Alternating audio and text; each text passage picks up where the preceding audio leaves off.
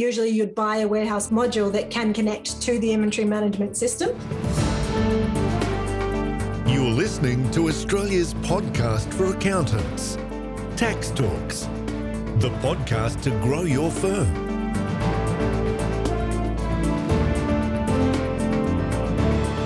Welcome to episode 307 of Tax Talks. This is Heide Robson, and thank you to Class for sponsoring this episode. In the last episode, Jeri Wambeek of Wambeek discussed ERP systems with you. ERP stands for Enterprise Resource Planning. In this episode, let's ask Jeri 3 listener questions about ERP. The first listener question is about inventory and warehouse management systems, and to what extent these two need to talk to each other for batch tracking. The second listener question is about the market position of SAP in Australia, or SAP. And the third question is about how you handle varying purchase costs, shipping costs, and FX differences in Xero, and how an ERP system handles this. Here's Jeri Wambeek of Wow Connect.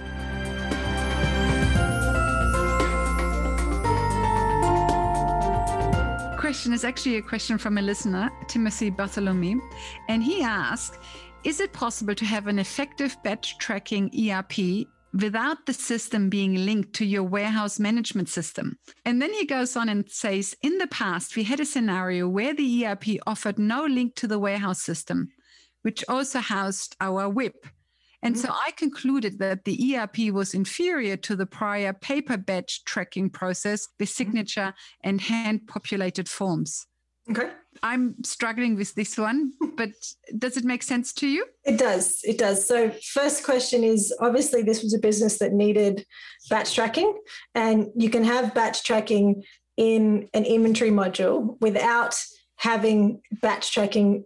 So you shouldn't, but you can actually have an inventory system and then a separate warehouse system. And sometimes that warehouse system is, I'll give an example. As a client we were working with in Bowral recently, and they had an ERP, which had their inventory system that they were using in the office, and they had their accounting system in it and everything connected with their sales. But then they had to use a completely different software in the warehouse. So their warehouse management system was a completely different software in the warehouse, and they had to, because the ERP itself didn't have sufficient warehouse management software to run their warehouse the way they wanted to run it. So you had to use Can I just very quickly interrupt you there? Of course. And that is, how can inventory be separate from warehouse? Because the inventory sits in the warehouse. So by having a warehouse management system, of course, you also do the inventory, correct? Yes, correct. No, you're 100% correct. So warehouse management systems as a system on itself is usually managed to manage the detail inside the warehouse. When an inventory management system will record what's coming into the warehouse, what's going out of the warehouse, and what is being moved around the warehouse at a high level. The warehouse management module, for example, will manage your actual bin locations and exactly where everything is in the warehouse, right down to a bin location level.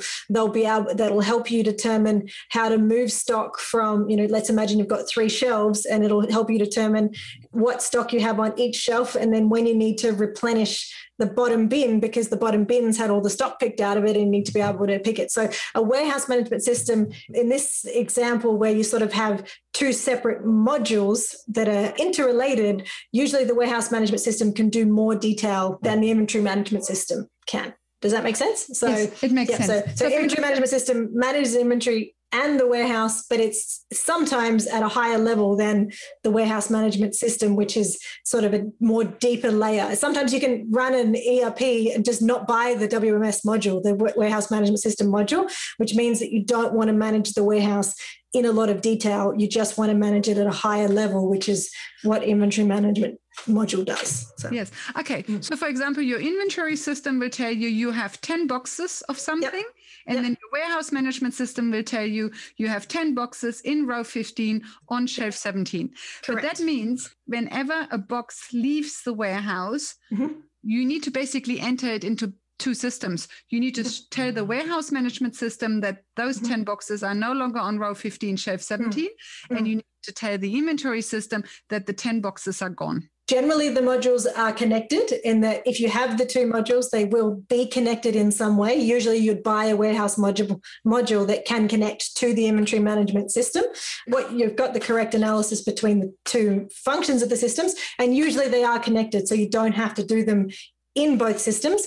But obviously you're almost in the same boat as you would with two add-ons. You have to then make sure that everything flows between the two systems, and you're using a connection, and there can be problems with connections, etc. So that's sort of high level understanding of the two is correct. So in relation to Timothy's question, if we're talking about batch tracking, so generally, and I see this more in where you have a third party warehouse than actually your own warehouse. Okay. So in a lot of the cases, people will be running an inventory management system or an ERP that has an inventory management module, and they'll want to do batch tracking. But what happens then is that they use a third party warehouse. So someone providing warehousing services for them, they'll use a third party warehouse, and that warehouse either is that their system, even if you can connect it, their system might not have the ability to track the batches physically inside the actual system, or the third party warehouse is not willing to track the batches inside the system. So for example, you might be selling food, for example, you might be selling food, and inside your inventory management system, you can record that you made this batch of food or you purchased this batch of food and it has this particular batch number on it.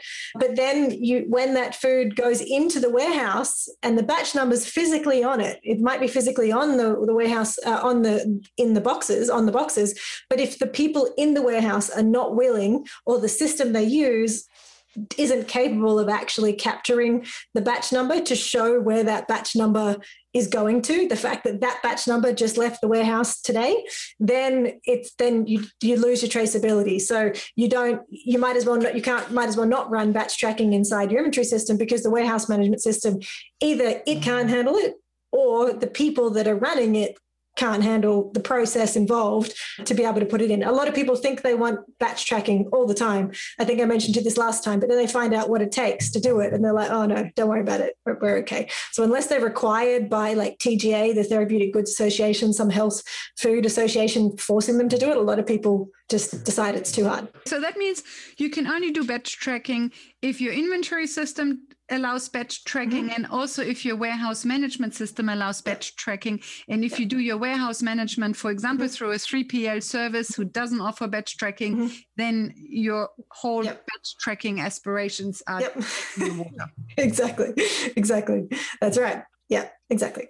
So good. I think that answers Tim's question. So now coming back to, let me just very quickly read his question again. Is it possible to have an effective batch tracking ERP without the system being linked to your warehouse management system? And the answer is no. Correct. You can only have an effective batch tracking system if your inventory system is linked to your warehouse management system. Yep. In the past, we had a scenario where the ERP offered no link to the warehouse system, which also housed WIP. And so I concluded that the ERP was inferior to the prior paper batch tracking process with signature and hand-populated forms. I think this last comment isn't about batch tracking anymore, correct? It's more so about production, I think. It's more so relating to batch tracking and the production process, given WIP was mentioned. So I would say in relation to that, it's always going to, the features inside the ERP he was looking at obviously wasn't going to solve the requirements of the business that they had, and wasn't able to connect. That then I would be looking at it from terms of, is there another ERP that obviously can handle that? It's not all ERPs, it's just that particular ERP couldn't handle their requirements, and that's the major piece of it. Is there, if the ERP can't do it, is there connections that can do it? So again, it's not that people have to stay on paper, it's just there may be other options for them to be able to get that functionality that they need. So either, it's pretty much, there's that. And then the other thing to remember is any integration, any connection is always able to be done in a manual way. And what I mean by that is not you have to sit there and type it, but you can export and import data from one system and into another through quite an automated process, through FTP servers where, for example, we have legacy systems or desktop ERP systems where you can export a report and email it into a server, and then that information can then be translated and then imported into a cloud system. So there's tools out there that where you can, even if I had a conversation with someone in New Zealand the other day that has a legacy ERP and they want to use Xero and they don't want to use the ERP, the accounting module of the ERP because it didn't have a whole bunch of things New Zealand required, but they really liked the ERP. Now they could use a solution like Entry Rocket, for example. Entry Rocket is an app that connects to Xero that was designed to take legacy old, system data, big spreadsheets and other things from a system, and then automatically convert it into and import it into Xero. Once you sort of build that connection, it's called a parser between the old piece of data, as long as that data stays in the same template and same format, you can actually import it into Xero through add-ons like that. So you can still keep a legacy solution. Now, going back to the batch tracking, if we're just talking batch tracking and we're saying you've got an inventory solution and then the warehouse management system or the module is not recording the batching, then you've lost your traceability. That's the problem there. It's not functionality, it's not data connection, it's just the warehouse management system didn't have the functionality to continue to trace the products. But if we're talking about actually whether an ERP could suit that business or not, it's just a different ERP has to suit that business, or a different ERP with different connections needs to help that business, not the one he was looking at. So Timothy basically has to ask 3 questions. The first one is, do we really need batch tracking? Because batch tracking is hard to do and costs money. Yes. If the answer is yes, then the next question is, with the ERP we have at the moment, can we just create a link between the inventory system and the warehouse system by exporting and importing the data between the one and the other, and hopefully we can automate that import and export of data so that we can kind of create an artificial link between the two? Correct. And if the answer to that is no, then the next question is there a link? Or maybe you ask this question first. Yep. Is it possible to link the two systems somehow? And if you can neither build a link nor you can export or import data, but you absolutely need batch tracking, then you need to go for a different ERP that can link to the warehouse management system. Correct. Or has its own inbuilt warehouse management module that does everything you need. Yes. Good. Next question is about SAP. Yes. You're a bit hesitant to talk about Yes. Maybe I can just get a little bit of gut feeling from you. And that is, I have the feeling that in Europe, SAP is the best invention since sliced bread, or let me say it differently. I think SAP has a very wide market penetration in Europe, but maybe that is wrong. Maybe that is a thing of the past and SAP has lost a little bit of market share. But I have the feeling that in Australia, SAP doesn't have a large market share. I haven't really heard of any, I'm just not aware of any large corporation that uses SAP. So look, SAP from my, I deal with certainly the smaller and medium businesses of the world, not the solutions that generally are using SAP with the types of businesses that we look at. So, there's Fairfax newspapers and other big companies like that. I'm sure, and I'm sure from conversations in the past, whether they still use it or not, they were using solutions like SAP. So I think the really big businesses here in Australia likely do use SAP, though it's not on the radar for most medium businesses that we're working with. A lot of people these days are often they'll come to me and they'll be looking at the different solutions that we offer and the apps that I've talked about, and they often will be putting SAP Business One, which is like a very, very pared back version of SAP, to the test. But by the time it's so pared back that it's almost not helpful to them, or it's still too cost prohibitive sometimes. So SAP does come up sometimes, but it's not something that people are comparing to every day. NetSuite has a much larger market share here in Australia than the likes of SAP, and Microsoft Dynamics is another one that is thrown around as people are either moving from it or looking at it when they're doing that. So they're definitely the two larger solutions that I see that people are using compared to SAP. So the other way I sort of gauge on what people are using in-house is that a lot of people are not coming, when people are coming to me, I'm obviously looking for solutions for them, but they're also coming off solutions. And SAP is not one that people are coming off very often in Australia, or at least not in our level of businesses. So it's not like everybody's using it and wants to move off it, and it's really common. I think if you're using it, I had one recently where someone had tried to install it and they just didn't install it successfully, and they ended up not continuing with it. But that's the first person I've heard mention it in a while. So it's not a huge market share here. So. But the decision to move onto SAP and then to not succeed, that would cost thousands and thousands of dollars, wouldn't it? I think $250,000, I think, and they didn't succeed. So yes, it was not a good decision. I have two more questions for you. The first one is just in general. You already hinted at it. Is most of your work implementing apps into Xero, or is most of your work implementing ERP, so moving people from Xero or desktop solutions to ERPs? Yeah, so most of our work is implementing Xero plus the add-ons, and that has been the bulk of our work.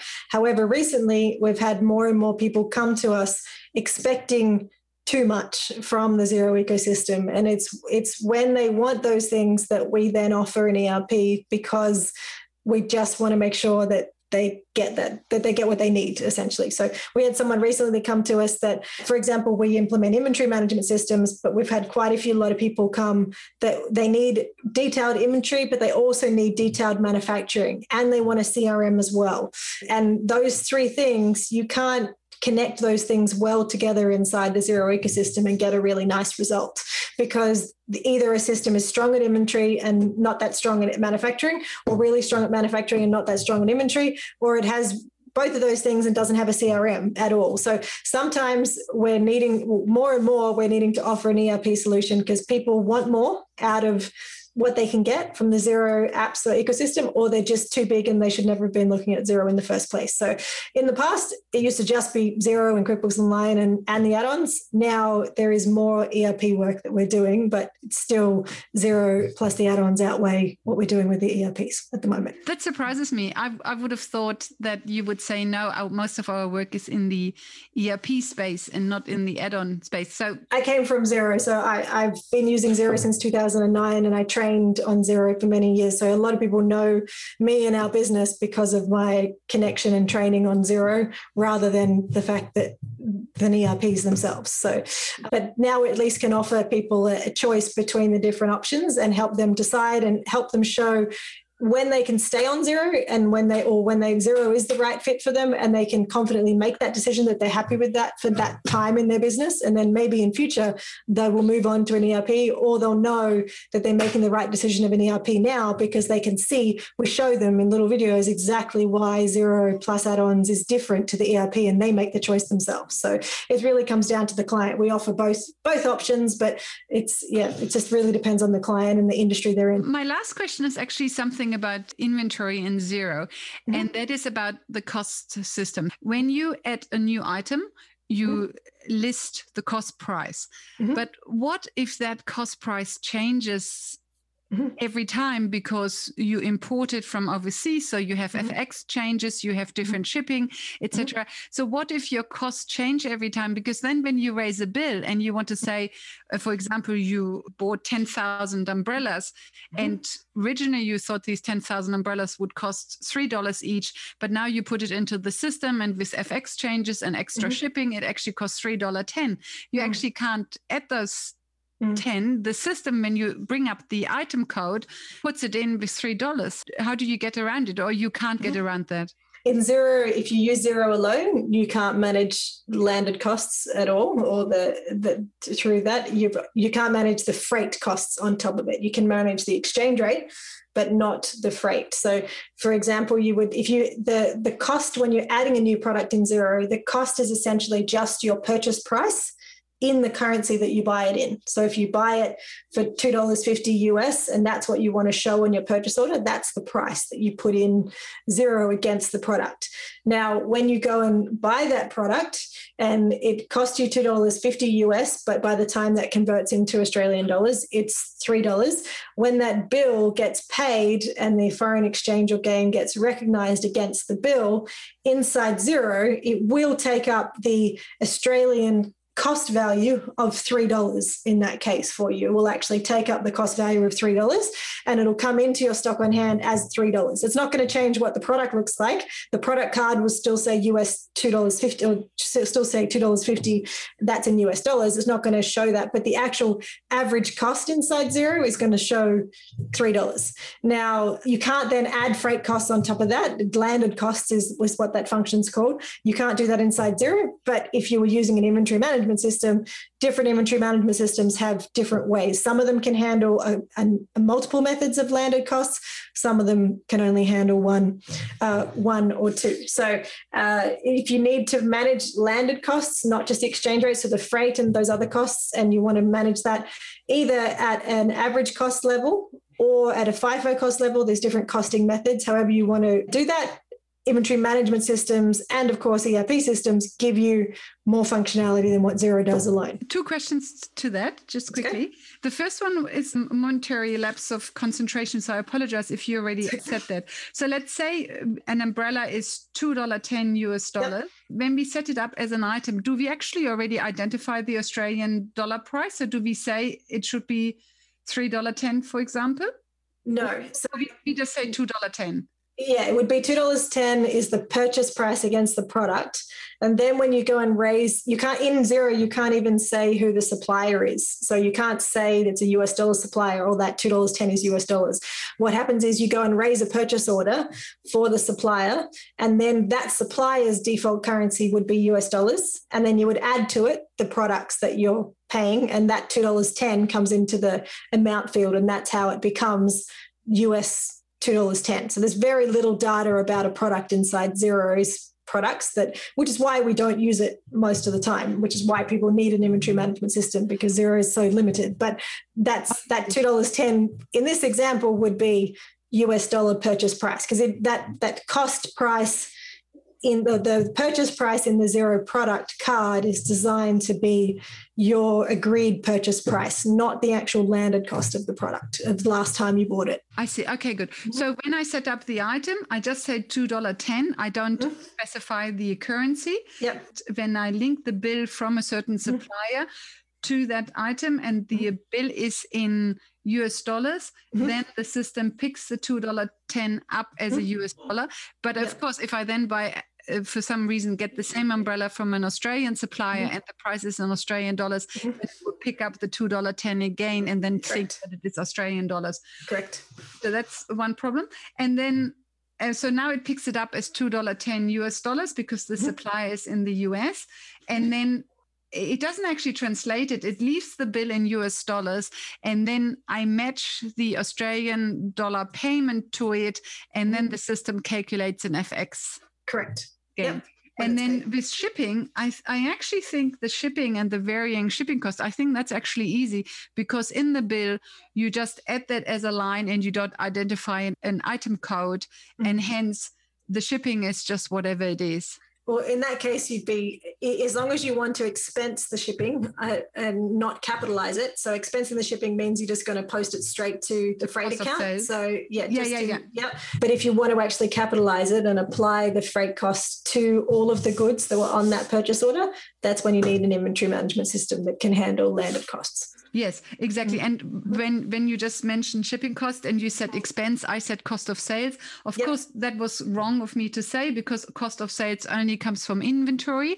So if I list the shipping cost without an item code, of course, I have to link it to an expense account. I can't link it to cost of sales, because cost of sales only picks up the movement in inventory. You're not completely incorrect in that. What most people do is on your P&L, you will have your sales in your income section, and then the next section will be your cost of goods sold accounts. So you'll often have a whole bunch of expense accounts that are assigned to the cost of goods sold section that will help you identify all of the different costs that are related to selling those items. So it's sort of a group of expense accounts separate to your operating expenses. So that freight account would still be assigned to the group of accounts that is your cost of goods sold because it is an expense of selling your goods. In this case, it's not applied to your actual stock, but it is still an expense of selling your goods. So just like you get merchant fees, merchant fees are a cost of selling your goods. If you have to pay PayPal something for something you just sold, and that's a fee, that's still a cost of goods sold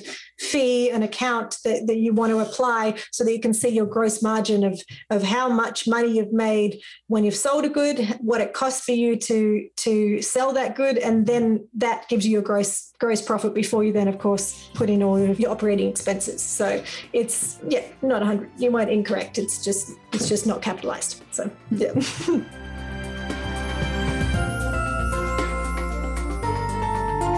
Welcome back. Sorry, we covered varying purchase costs in Xero and that Xero can't really handle varying purchase costs. But I forgot to drill deeper into how ERP systems handle this. The bottom line is that most ERPs can handle varying purchase costs, but we might discuss this again soon. In the next episode 308, I think the topic will be when the ATO calls. But I'm not 100% sure yet, but I think that is what it will be. Until then, thank you for listening and thank you to Klaas for their support. Bye for now and see you in the next episode.